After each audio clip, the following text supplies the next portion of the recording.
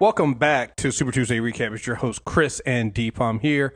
We are a little bit delayed. I was out in Vegas, and I am back now. So we're here to review. We're going to do a combined episode. We're basically calling this the Prelude to Crisis. We're here to talk about Season 6, Episode 8 of The Flash, The Last Temptation of Barry Allen, Part 2. And then Arrow, Season 8, Episode 7, Purgatory. We figured it'd just be better, instead of trying to do one at a time, it'd be better to kind of combine both of these. Because I actually think we probably should have done the last episode too, because they work really well together.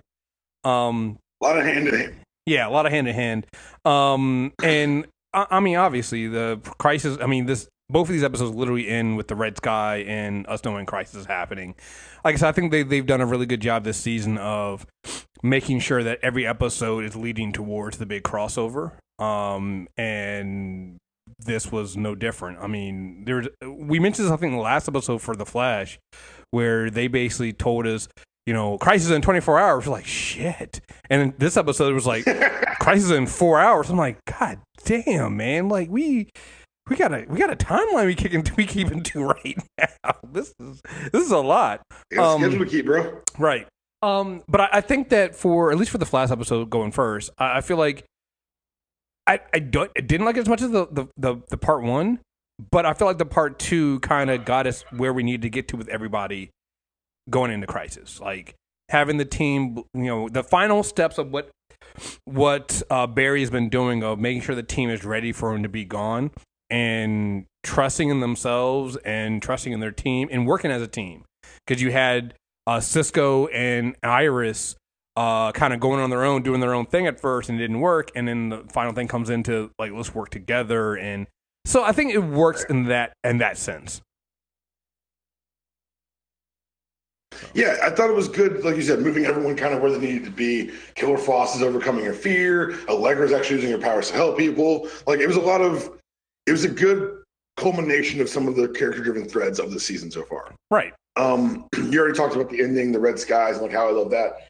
Shout out to them to making me give a shit about Bloodwork last week and then paying it off this week. And yeah, something you and I have not complained about. A criticism we've had of the show has been they don't capitalize on big emotional moments sometimes. Mm-hmm. And whether it was by design because of the episode structure, the scheduling, or by happenstance because of the fact that Crisis is an episode away, they were forced to not only deal with the turning of Barry, but kind of the revelation of that to the rest of the team in the 1 hour we had this week. And I thought it was an effective way to show not just the fear of losing Barry, but the fear of, well, if he's really gone, what the fuck do we do? And it was nice to see them, even if it's, let's just say hypothetically, this is their last mission together, they had to say, we got to trust each other. We got to trust Barry. He's trying to get through to us. We trust our friends. We trust our family. Yeah, it's the final thing of trusting the team. And you need that. And trusting the team if Barry's not here, so that we all kind of feel that Barry's not dying in Crisis, but there's different things they can do with that, right? They could have, so Barry does disappear for 1 or 2 episodes, and if you had told me that last season, I'd have been like, so what are we doing with the show then? Because that's not going to work. Here, it's like, well, you've kind of set the team up so that you can go, and you've done it, you can go an episode or 2 without having Barry front and center, and the show still goes on rather good. And the emotional weight of seeing the team move on without Barry there will actually work and play on that. Because again, and then it was I'm not going to lie, it was one of the things that kind of did throw me off this episode, because I'm watching it, I recorded it on my DVR, so I'm still seeing the commercials. So every time I go to the break, I'm seeing a commercial with Crisis, and I'm seeing Barry not as the negative Flash there, and I'm like, so he's like, the stakes are kind of like, I know he gets past this, which you already knew that. That almost feels like the people complaining about Spider-Man. Oh, and that's what I'm saying. It's like, it is, but it didn't bother me too much because I trust I trust that this show now is aware of that. And so I now think that with them spending so much time with the same Barry's going to go on, I actually do think we're going to get at least 1 or 2 episodes with him not there. Because they've done so much time to spin up on the team moving on without him. And we talked about this before. It's like, what do you do if he's still there? Like, is Cisco still leading the team? Is all this stuff happening? So I'm really interested in seeing, and I think that the show has made me confident that they're going to address that because they've spent so much time on it. That doesn't feel like that season, I think season 3, where you had Savitar and Iris and racing to wars then, and they use some gimmick to get out of it. It doesn't feel like that at all. And so I think they've done a really good job of making sure that everybody's gotten to the point emotionally and character wise where we can now get to the next step with everybody else there. So I think they did good, and I think again that's why seeing Barry in those and knowing that, because everybody knew that, right? Everybody knew that Barry's going to come back at the end of this. I mean, it's called The Flash. At the end of the season, we got this is what was this, episode 10 or 9? Let's see. This was episode 8. I thought it was 8. Yeah, it's 8. Yeah, you got episode 8. So we know, how many more episodes you got of this. You know how many, we got a shit ton of episodes. That doesn't even like make it less. And I think that that's something that they've done this season, especially the last 2 episodes, titled "The Last Temptation of Barry Allen." 1, they've lampshaded to where they actually might kill his ass. But 2, even our knowledge of like how seasons break down, the way you want to talk about the show, it doesn't make it any less compelling. Oh no, absolutely not. Right. I went from not caring at all about blood work to being invested last week to being horrified this week. Oh, they did a good job of kind of, and I want to like apologize for my earlier stance because I didn't recognize that they were going to slowly build this action. Don't apologize because Blowwork was a terrible character. They peaked at the they pulled it off exactly the way they wanted, and I doubt it. Yeah. I mean, even to the end when he went full blood work, and I was like, oh, so we did have some money left over from Crisis. I was like, my nigga Clayface is back. I mean, that's right. I was like, this is a Clayface screen test for when they bring it in for Batwoman into season 1. Yes. And I'm like, oh, okay. But like I said, again, this to me, all these things that I'm saying about us knowing that Barry will be around, to me, it's not a complaint. It's more along the lines of, we have confidence in the show, especially this season and the season before this, what they're doing, that they're not going to make the mistakes, that they're aware of these things. They're aware of the mistakes they made previously. And I think that's been, and we talked about this before, to me, that's been the thing that's made the Arrowverse so successful, is being aware of their previous mistakes and then making sure that they don't make them again.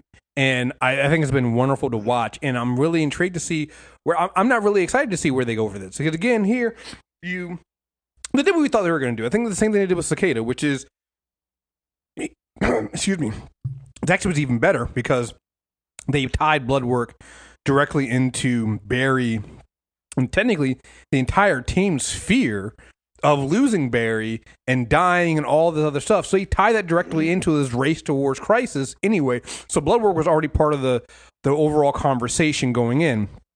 And even to the point of Bloodwork basically being like, I can protect you guys from Crisis. You guys just let me infect everybody. We'll never die. Which that's a pretty good temptation, right? And it's a good temptation. So they did an even better job of now tying him directly in to the crossover that they're having, and then at the end, it's like he's still there. Like once Crisis is overdone, you still got. What are you going to do with him? And then you also have the whole other underlying thing they've been working with, those metahumans that have been trafficked and been using as mercenaries. So it's like we have the main story, and then whatever you still have, and then the trafficking story is tied into Ralph and Sue. And then we haven't even gone that level of that. So it's like there's so many other things here where it doesn't feel like, even though we got Crisis like literally tonight starting, we feel like there's still so much more stuff coming after it that can be told in the story with the Flash. And so it's made it really, really compelling. And like you said, they made a character that we didn't give a shit about before compelling, in Bloodwork, and then didn't get rid of him. He's still on the board, as it were. He's now in like the super pipeline, which I think is adorable. They've upgraded the pipeline. The pipeline won't hold him. Well, we got this thing we built in episode 1 that will. Like, I like that. Nice. We're back to holding. We're back to holding people. we're back to where we started. It's just like Arrow comes back from back full circle. We're back to holding villains in the pipeline because Ooh, that's a great point. we're all the way back to where we started because nobody else can handle them. So, yeah, about that. So also gotta love. I see you, Cisco. Been reading Batman comics. Just saying. Which ones? Babel protocols and stuff. We really doing this now. It seemed like a good idea. I know. I mean, hey, listen. I'm not saying that. That's not Batman comic. That's him watching this show. He's like, damn, they keep breaking into Star Labs. Well, in between that, it was also that, but the Batman thing came when. So in case Barry becomes evil, I was just like, well, yeah. I mean, not a bad. Hey, listen. We've been down this road before. If Barry becomes evil, or if Thawne shows up, we have the same protocols. I didn't say. I am not judging it. I am not saying it's wrong. I actually think it's smart. I am a Batman fan. I don't think Batman's wrong. So, just saying. Just had to point it. For the record, Batman wasn't wrong. Yeah, no, Batman wasn't wrong. That's no. He knew those plans. Yeah, come here. He's a nigga with a cape. Like, no. Just, give me all the plans. Just saying, you gotta know. Never know. You don't have to get ready if you stay ready, Chris. Hey, listen, I'm just, makes sense. Just Bruce, stay ready, All-Star, Batman. Right. Speaking of which, I saw the Kevin Conroy as Bruce, and yo, they had to do that for us. That was nice. I appreciated that. I mean, between that and the Brendan Roth as Superman, like, I can't wait. Like we're not ready. We're really not. But have you read the interviews with him talking about seeing him in the suit on set? Yeah, I've seen a little bit of it. Yeah, but like the cast is like, yo, he's Superman. What could have been? Like he walks in the room in the suit and you stand up straighter. If only Bryan Singer wasn't trash. He just really, really, really wanted to make a movie about land rights. Jesus Christ, man. I always tell people, I was like, it's a real estate scheme. It's a real estate scheme to build more land and then sell it. That's the entire plot of both Superman 1 and Superman Returns. Yes. Yes. You are not wrong. No. So not very complicated real estate scheme. No, it really is. I'm just like, no, but it actually was kind of complicated. I was like, dude, you don't have to, like, I feel like there was somebody at Wells Fargo going like, hey, dude, we did this to black people like really easily. You don't have to do all that. You don't need to be a supervillain. Right. You just need to be able to facilitate legislation to let you discriminate against people, you idiots. Right. Yeah. The CEO of Goldman Sachs and her going like, oh, what the fuck, Lex? What are you doing? Like, why is Lex taking the long way? It's another reason why I don't want to see one of them do that, a Black Label, a Lex movie. Because it's like, you mean just like the financial crisis? What do you, I don't. Wait. Is that a rumor? Come on, man. Chris. The Joker made $1 billion. They're going to do it. You know they are. You can't tell me these things on this air live. I thought you would have known by this point. I thought you knew. That's one of the things they're talking about. Yes. Of course. Absolutely. Let me voice my immediate and intense displeasure. Absolutely not. I mean, it. And you know there's going to be no Superman in it. So, it's. We're not here for Superman because what? Yeah, no, I get it. Anyway, yeah. So, and I was going to say about this. Your boy Wells, man, never trust a Wells. I just look. You learned. You learned. If there's one thing that I feel like Barry and the team need to address and need to work on is them letting Wells just walk around the Earth without keeping a lock on him. Thank you. Thank you. I mean, okay, fine. We've worked on the issue with Star Labs security. I appreciate that. You can no longer break into Star Labs. It's only taken 6 years to do this and thousands of break-ins, but fine. And even this time, you have it and you still let them in. I get it was part of the plan. You had the defenses and you let them in. That still had to be brought up. Yeah. Lower the defenses. You lower the fucking idiot. Right. I just Whatever. Okay. It's like, you have locks, but you didn't lock your door. It's just one of those things. You left the keys in the engine of your car. Whatever. Fine. I get it. It was part of the plan. I'm going to let it slide. But I really need them to keep an eye on their wells. I just feel like you let a wells walk around your earth and it always comes back to bite you in the ass. So I feel like secure your wells should be step one of any Flash plan. Yeah. Just wait. Wells. Secure your wells. Wait. It's a new year. Have we had a wells visit yet? No. All right. I'll get the wells protocols going. Like, we need that. We need that. We need the wells protocols where it's like there's been a well detected. There's been a well detected on our Earth. We need to hunt him down, figure out what he's doing, and send him back to where he came from. Satellite with facial recognition. Let's get to work, people. Yeah, I'm just saying. Cisco, you made yourself obsolete by making your powers into discs and then getting rid of them. The least you can do now is find us our wells. Come on, man. Let's use that Big Brother in the sky facial recognition and the fact that you guys are subverting civil rights for good. I mean, if you're gonna do it, let's do it. So anyway, yeah, Wells, and it's a big thing because they showed it on both episodes. They didn't even show the Lila thing on the Flash, but they showed the Wells thing on both episodes. Going, right, 2 minutes before Crisis started, Wells, is all this your fault? Well, you and I both know how important he's going to be. Oh yeah, of course. You just, thanks, Wells. Thanks. You're a great guy. Great guy. Anything else you want to say about this last episode? Before we move on to Arrow.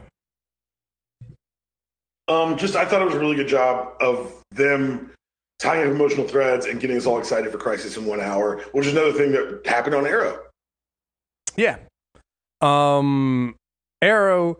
First of all, I was expecting them to get us Slade. They gave us Yao Fei instead, which did not see that one coming. And Eddie Fryers. Yeah, and Eddie Fryers. Like, I gotta say, good job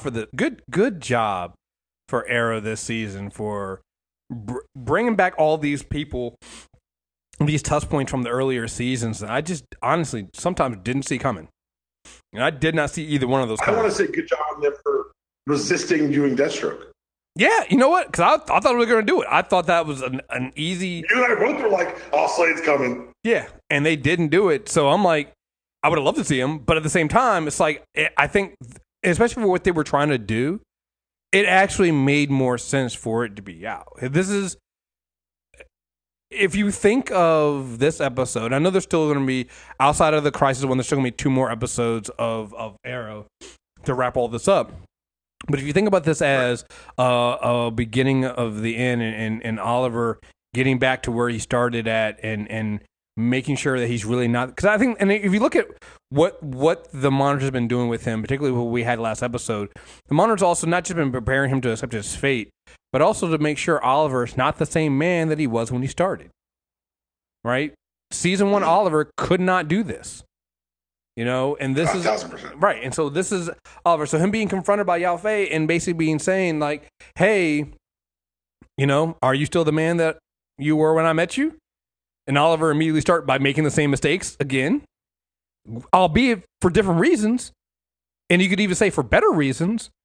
But he was still making the same mistakes. He was still being tunnel visioned, and he was still, looking at it as being one thing and not and being impatient, right?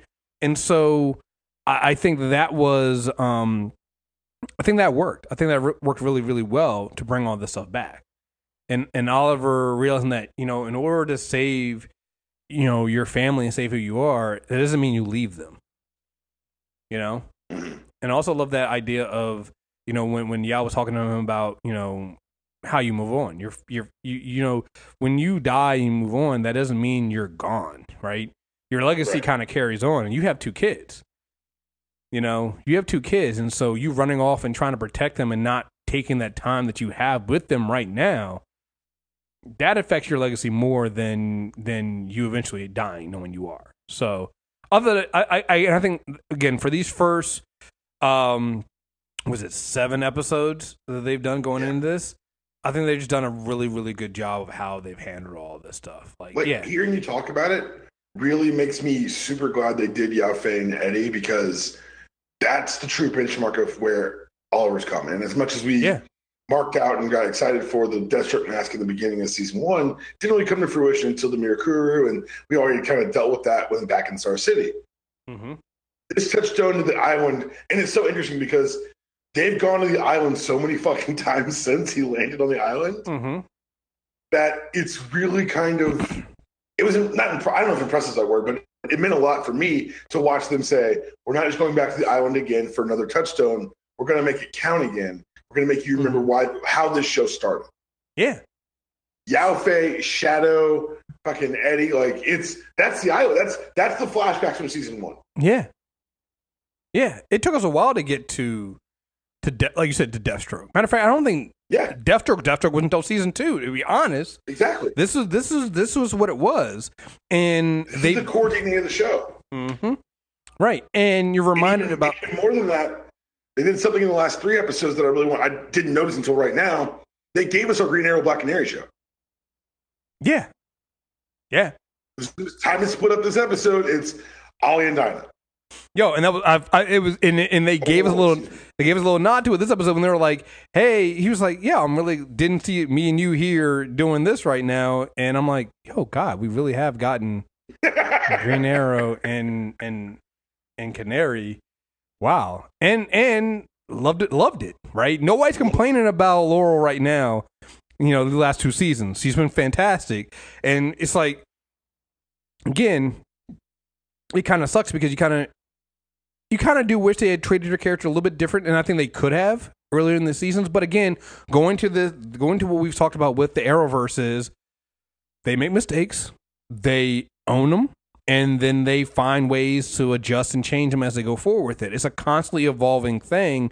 And again, this is where we come in. We do this comparison between this, the Arrowverse and the MCU, and it's the same thing. Like, you have an architect of at top who sees what's going on, and as things change, as they get more leeway to do certain things, they do those things. When they make mistakes, they don't stop everything and throw it all in the garbage and go away from it. They lean into it and go forward with it. Like we keep bringing it up. Like, we love Legends. Like, we were just talking about before we came on here about, you know, once Arrow starts, we're going to be down to just Flash, and we're like, oh shit, wait, we got Legend. And we were like, oh, that doesn't really count because Legend's not work to us. Like, Legend is just a fun ass show to talk about every week because Legends is fucking ridiculous.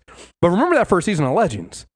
The first season of Legends was so serious and it wasn't fun, and you were just like, you have all these pieces and, you know, it should work, but it's not working. We'd hated the Hawks. It was just a whole bunch of the things that we just didn't care about.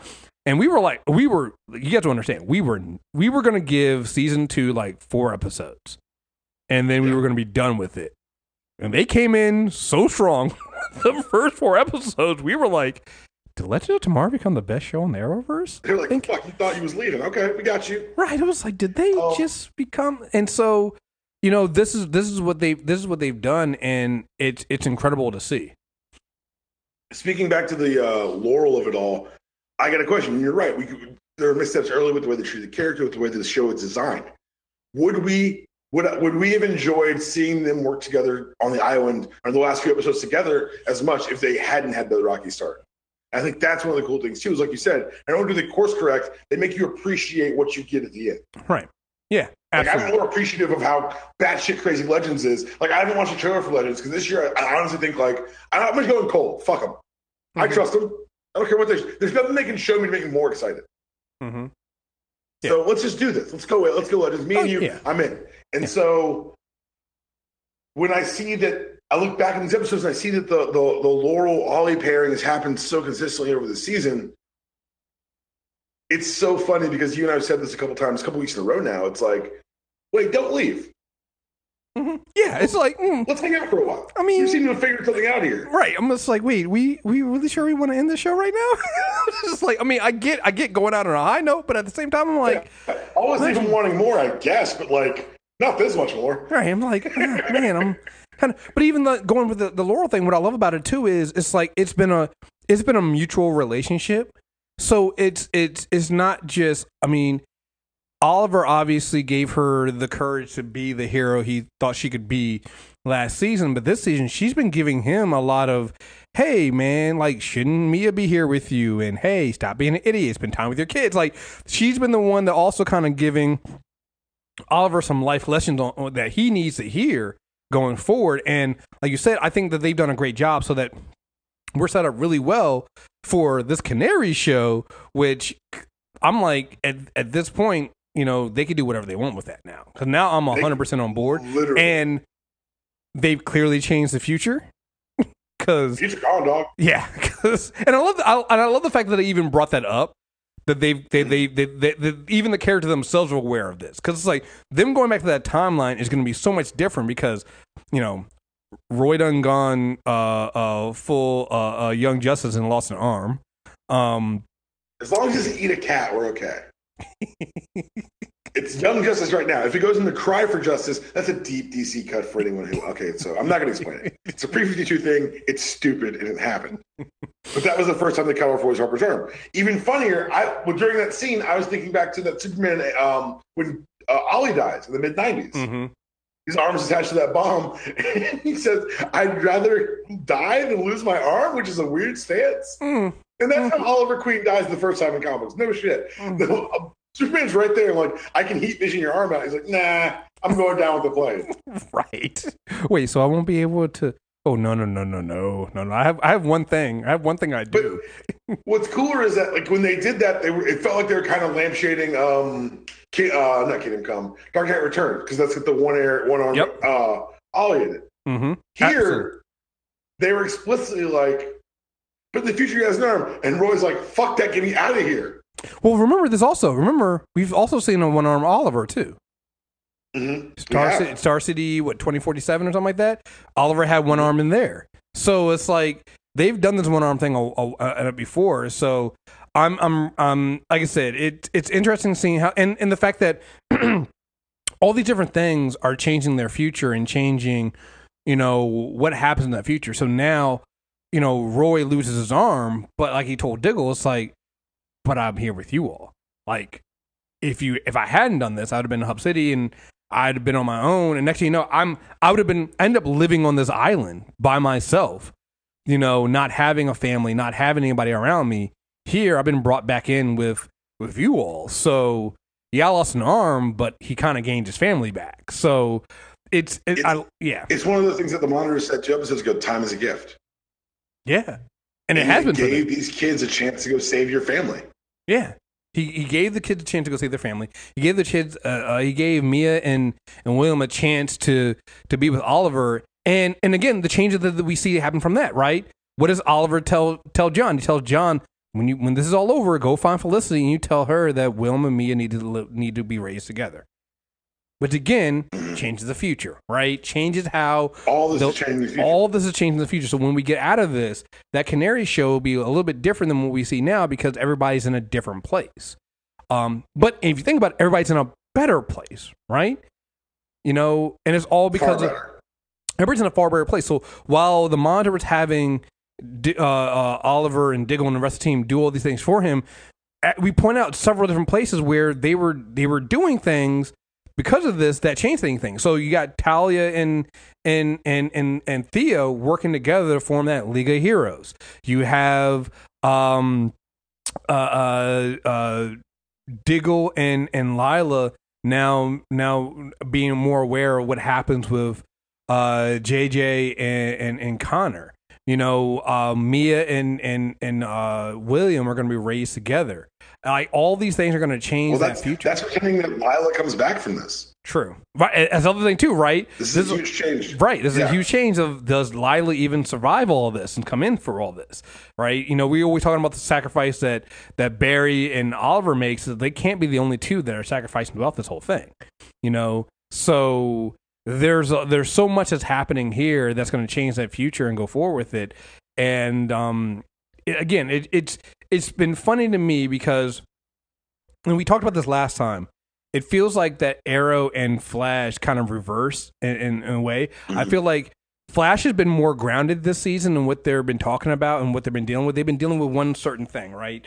This idea of Barry dying and him preparing the rest of the team. That's an Oliver storyline. We've seen that before. We've seen that storyline. We've had that storyline on Arrow before, where you have Oliver training the team to take care of everything while he's gone. On Arrow, though, we've been traveling through the multiverse and traveling through time and doing all this crazy shit on the grounded show of the Arrowverse. Right. And it's been the one that's been the most, that deals the most with Marnu and what's actually happening and seeing direct looming crisis. Yeah. Right. It's been so interesting seeing how those shows have flipped their thing without losing what makes them them. Right. We talked about this before, where Arrow's never really kind of taken on the Flash tone, but there was those seasons where Flash took on the Arrow turn and was too dark.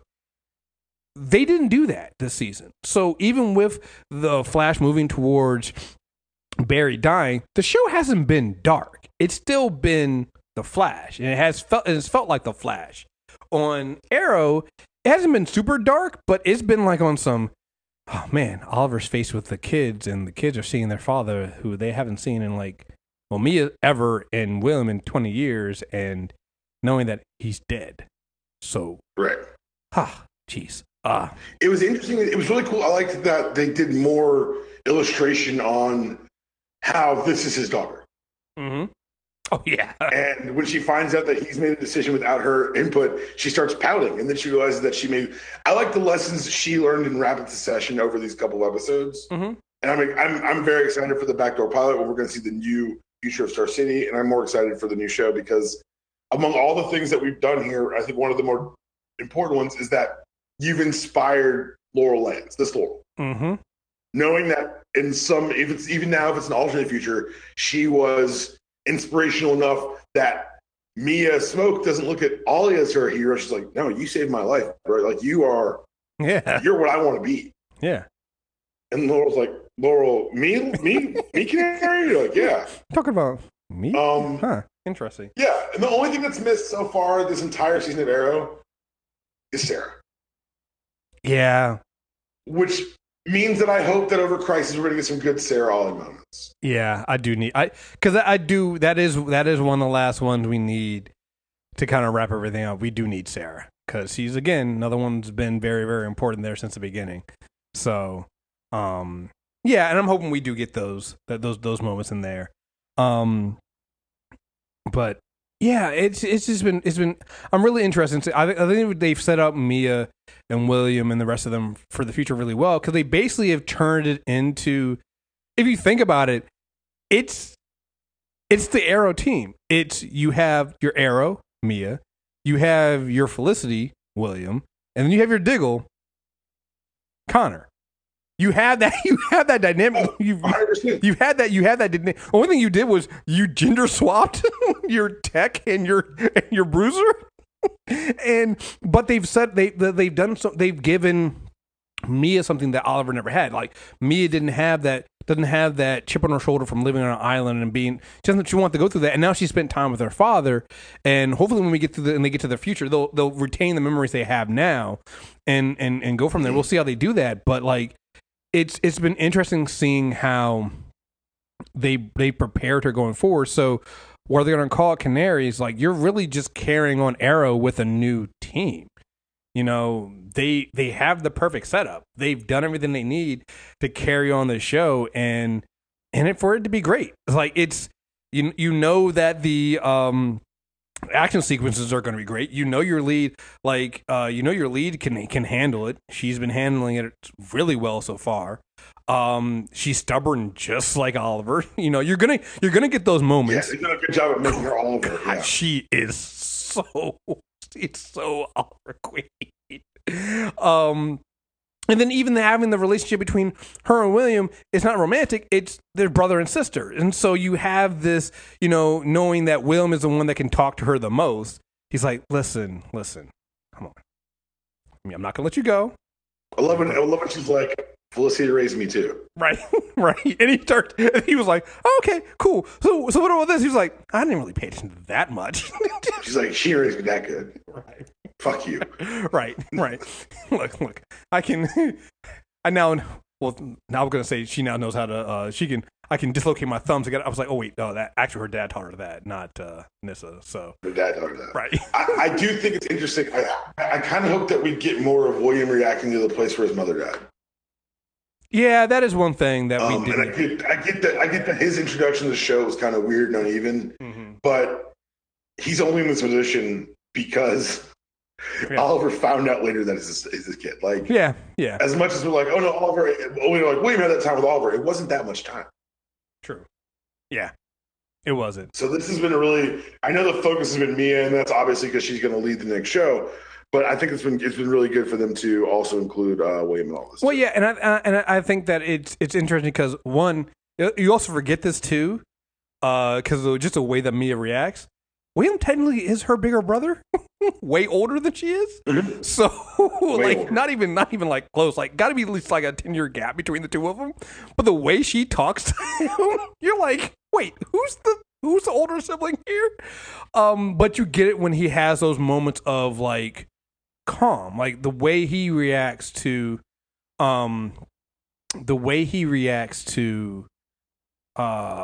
Oliver versus the way she reacts is the reaction of someone who's older and has come to grips with more things. So even he talks to Oliver, he's like, listen, I've had more time. I understand where you're coming from. She doesn't. I've had that time with you. With him even saying, it's like, I saw you in action. Like, it wasn't stories to me. I saw you when you and Felicity would go and put work in. And remember, we had that whole thing talking about us building on some things that people did or did not like from previous seasons.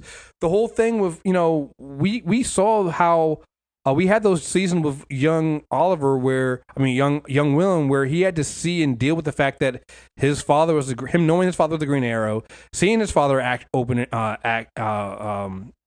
action, and then when his father went to jail and then was out in the public as the Green Arrow, him having to live with those consequences. Like, William's been through all that stuff. He knows how much of a hero his dad is because he saw it and had to get used to the idea of growing up and knowing that you don't need to go save him. He'll be fine. And Mia's like, how the fuck do you know that? And William was like, because I saw it every day. I live that shit. He does. Yeah, this isn't an idea for me. Right. I sat up, watched my dad not come, and then asked him my homework. Yeah. He would I would watch my dad on the news jump over an airplane, shoot a parachute arrow, and land on a rooftop somewhere, and then come home and then not be able to help me with my homework because he can't do math, but Felicity could. So, but he would try. And then he'd look dead in the camera and be like, "Go to sleep, William." Right. Go back to bed. But it was interesting seeing all that turmoil that William had and with his father up front, even to the point of him leaving and going with his grandparents, all that stuff, and then seeing William kind of as the older brother looking back and then going like, I'm appreciative of all this stuff now. I now get it. And you would expect that from somebody who was older, who also grew up with the father and living that stuff, and then seeing Mia basically freaking out over everything, going like, what the fuck? No, we have to help him. We have to do all this stuff because she doesn't understand. It's like, your dad's Oliver Queen. All right. I know that might not mean a lot to you right now. He's the great fucking arrow. Like, that's just not something. It's everything. All right. So, yeah, man. Anything else about this episode? Lila. Yeah. The Harbinger. That's good. I like that they touched back to her moment with Laurel saying, oh, that time I got, the IED. Oh, yeah. And the revelation that's when she first met the monitor. He was like, this is nuts. I kept you alive for a reason. Well, we talked about this, right? We were like, yo, how long has she been working with the monitor? And we got that answer. It's like before the show starts. Right. A while. She's been doing this. And it was nice watching John kind of come to grips with that. This is the two episodes did a really good job of balancing everyone's emotional growth. Mm-hmm. They've been kind of light on like intricate plot, but they've done a really good job over the last 8 episodes of building us emotional tethers that you can play off of headed into the finale, and it's going to obviously pay off in Crisis. But yeah, it's like watching Diggle go from I can't let anything change to I gotta accept some things are going to be outside of my foot. It's like him dealing with Barry. Don't do that anymore. Yeah, And now he's like, fine, whatever it takes. That's fine. Like you watch him over seasons come to grips with it. We watched him over the series of this season. Like even the fact that he's here is a testament to him not being able to let go. Right. Absolutely. I always said, take care of my family. And he was like, but what if I follow your ass? Right. Right. Right. I mean, I hear what you're saying, Oliver. Like, we don't talk about it enough about, we know Oliver is stubborn as shit, but, Diggle right there with him, yo. Yo, they're twins. They really are. I mean, Diggle. I think this is a really good point, too, is that they've really made their brotherhood stand out a lot. Yeah. I mean, because, oh, shit, it just hit me what they're going to do with Green Arrow and the Canaries. What? The flashbacks are going to be to our time, and we're going to see how the timeline change. Keep them flashbacks coming, baby. Come on. Hey, look, wigs and flashbacks, the Arrow story. Listen, you can't have it. You can't. It's the way it has to be. It has to be. But you're right, because there's so many things we're not going to get, right?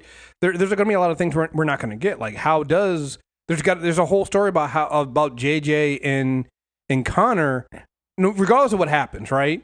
We know at some point Connor's gonna, Connor and like that has to happen, and we might not get that. Probably won't get it during Crisis, but we probably won't get it in the last 2 episodes going in. Like, so it's like, what is that? How does that come about? What does change, and how does that affect things in the future? So, yeah, there's a lot of things they can do with that. So, also means maybe we don't go completely all the way to 2040. So I think they will. I think they're going to end up back in a very different, but like you said, the same timeline. Just said whatever, make it simple for everyone paying attention. True. Because like if Mia goes back and she's a different age, that's weird. If there's 2 Mias in the future, that's weird too. True. But I do think that,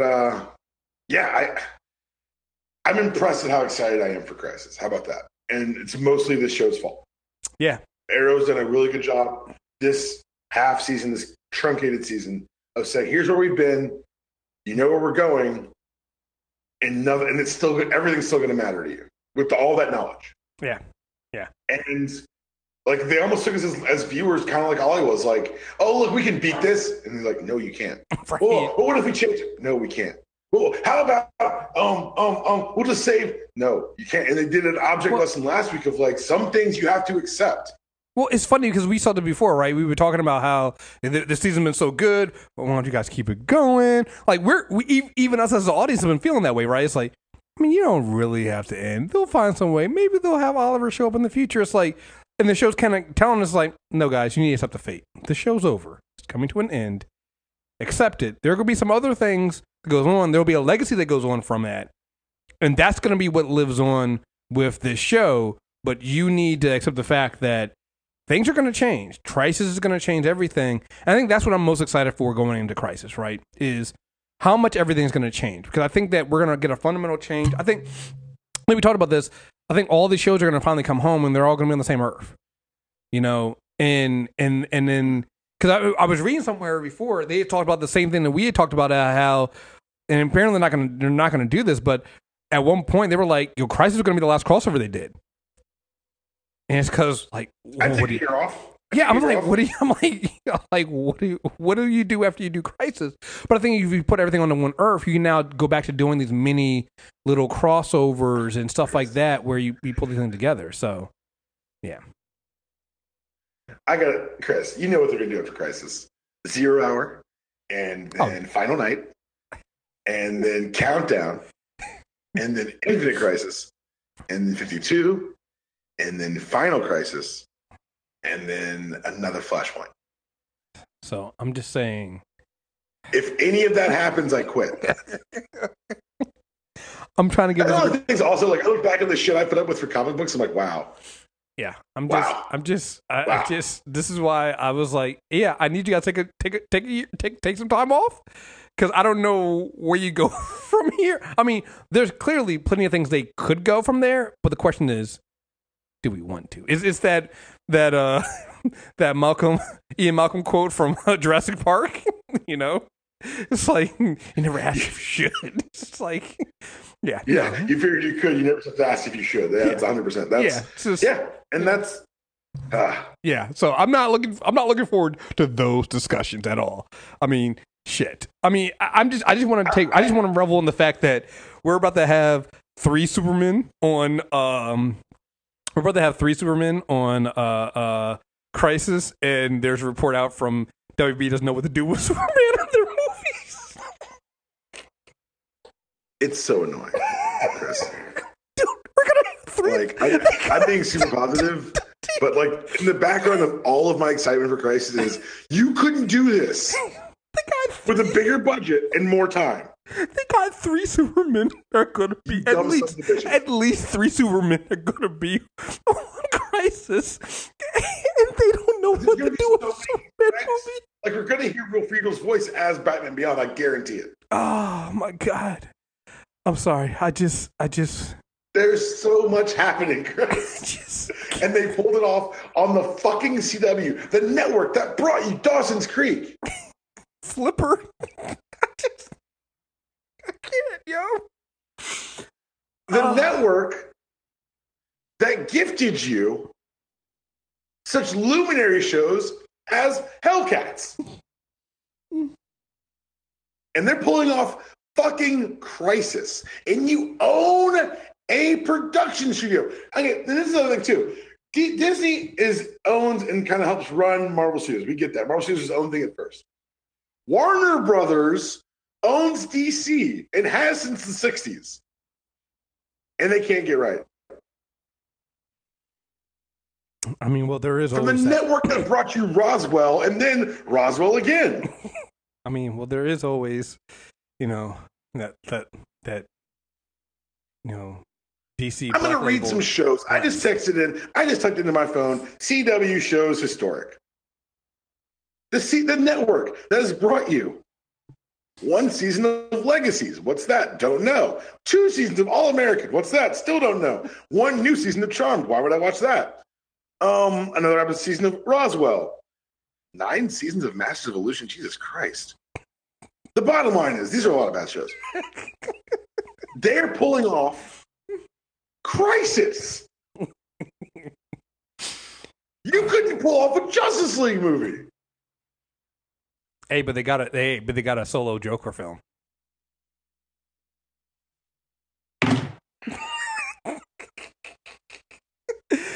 I didn't throw my. I want that notice too. I was giving up in real time. I've given up. I like I said, there are some movies I'll see. I just don't care anymore what DC does movie wise because clearly the fans don't care either. So I'm just like, not for me. I can't not care, so we decided not to watch. I can't pretend I don't care. I'm not going to lie to myself like that. I have to lie to myself because if I don't lie to myself, yeah, I'll never see it. If I don't lie to myself, then I'll care too much, and I refuse to give DC and Warner Brothers that kind of intellectual that intellectual capital of me trying to figure out how. Well, no, they can do it. No, you know what? No, that's fine. Like I saw one of the great things I saw, and I think it was the guy who played Cyborg. I think it was Ray Fisher. He retweeted this thing, and I was just like, "You guys are out of your mind." It was somebody who was like, they're talking about the Snyder Cut of Justice League, and they're like, "Never forget Ray Fisher risked his career for Zack Snyder in this movie." I'm like, he was on Broadway, and they hired him to do a movie. That wasn't risking your career. That was a level up. That wasn't. And he retweeted. He was like, "I'd do it again in a heartbeat." I'm like, but it wasn't. That wasn't a risk. That wasn't like risking your. You didn't lose anything. You got a check. Right? What are you talking about, Ray Fisher? That's not back to Broadway with your new money. That's not risking your career. Of course, Ray Fisher's for the Snyder Cut. He owes Zack Snyder his house. Just like, what are we doing here? What are we talking about? The actors want to see it. Fuck the actors. They're empty vessels, not even real people. That's why they're actors. They fill them up with fictional people so that we can be entertained. They aren't real. I saw there was an image of like Zack Snyder's tweet. They say the Snyder Cut isn't real, and he showed a bunch of a bunch of reels of the director's cut of, and I'm like, that isn't. You guys do know he's trolling the fuck out of you, right?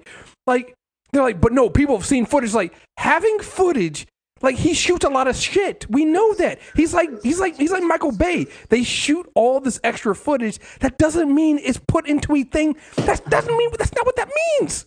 Let me stop. Chris, he tweeted out the picture of the reel, and everyone was like, look at it. And I'm like, if you dumb motherfuckers think that he's keeping his things not on digital, I need you.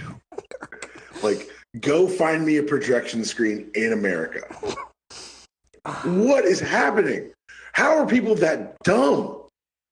So here's the thing. And it's we like me holding up a CD that said Snyder Cut. Like, see, I got it, guys. Like, this is the exact same fucking... Meanwhile, WB is like, there's no Snyder Cut. Would you guys please stop calling us? There is nothing there. Meanwhile, Marvel's dropping Black Widow trailers like, oh, you like that Captain America Civil War? We're like, give you Civil War with Russian people. Right. And David Harbour from Stranger Things as Red Captain America. What if I give you that? God. Not going to see it. What if I give you a fight scene between David Harbour and Taskmaster where no one notices the shield embedded in the ground between them? But hey, you know what? It's whatever. Joker made $1 billion. I will say this last thing, because we didn't have a mailbag this week, so that's why. Congrats on learning all the wrong lessons. Yeah. I don't blame Zack Snyder for this. I think what people need to understand is, and this is with all seriousness, not even me trying to make fun of the dude, like, he hasn't really been right since his daughter died, which is understandable. Don't make me feel bad about the No. I don't want you to feel bad about that. Like, the Snyder Cut doesn't exist. I do think that he is clearly filling a void because his fans really are supportive of him. And I think that he doesn't want to give that up. And so he gives them all these things because it's a great interaction for him. And I don't blame him for that. But at the same time, I need people to understand that when the people up top say there is no Snyder Cut, it's not happening, then it's not happening. And you got to stop feeding that shit. So stop. And even if it does happen, like, let's say they release it and it's in the unedited, unprocessed version of it, it's going to be terrible looking.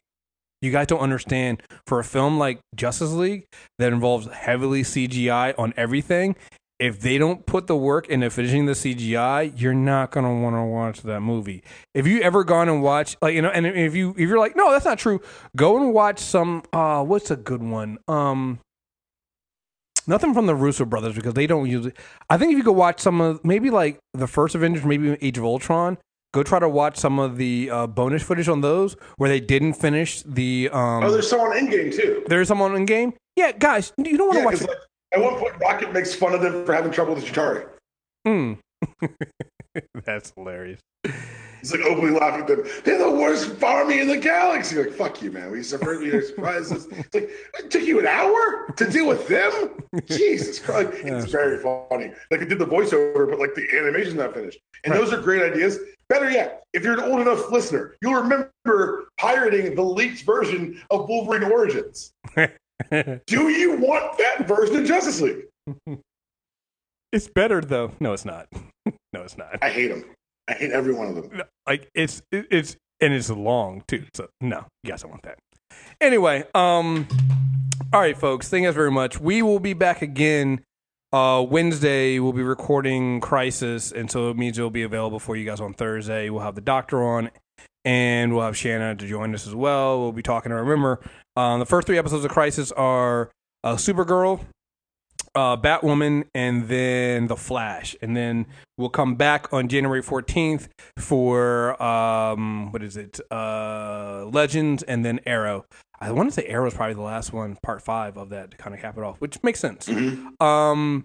And then only other thing I want to say is, outside of that, so next Wednesday recording will be the last Super Tuesday until we come back for, we'll be the last one on the Arrowverse stuff until we come back in January, but there'll be a mailbag. We also have, Ro and I recorded a review of the first 3 episodes of The Expanse Season 4, so we'll be getting that out, and hopefully episodes 4 through 6 will be coming later this week, and I think that's it. So, Oh, and then I'll be getting with the Star Trek group at some point, probably for the end of the year, to talk about the short treks, because I think Picard starts in January. So, again, a lot of stuff still coming out on Super Tuesday Recap, so thank you guys very much for listening. Make sure you guys subscribe. Until next time, we're out of here. Peace.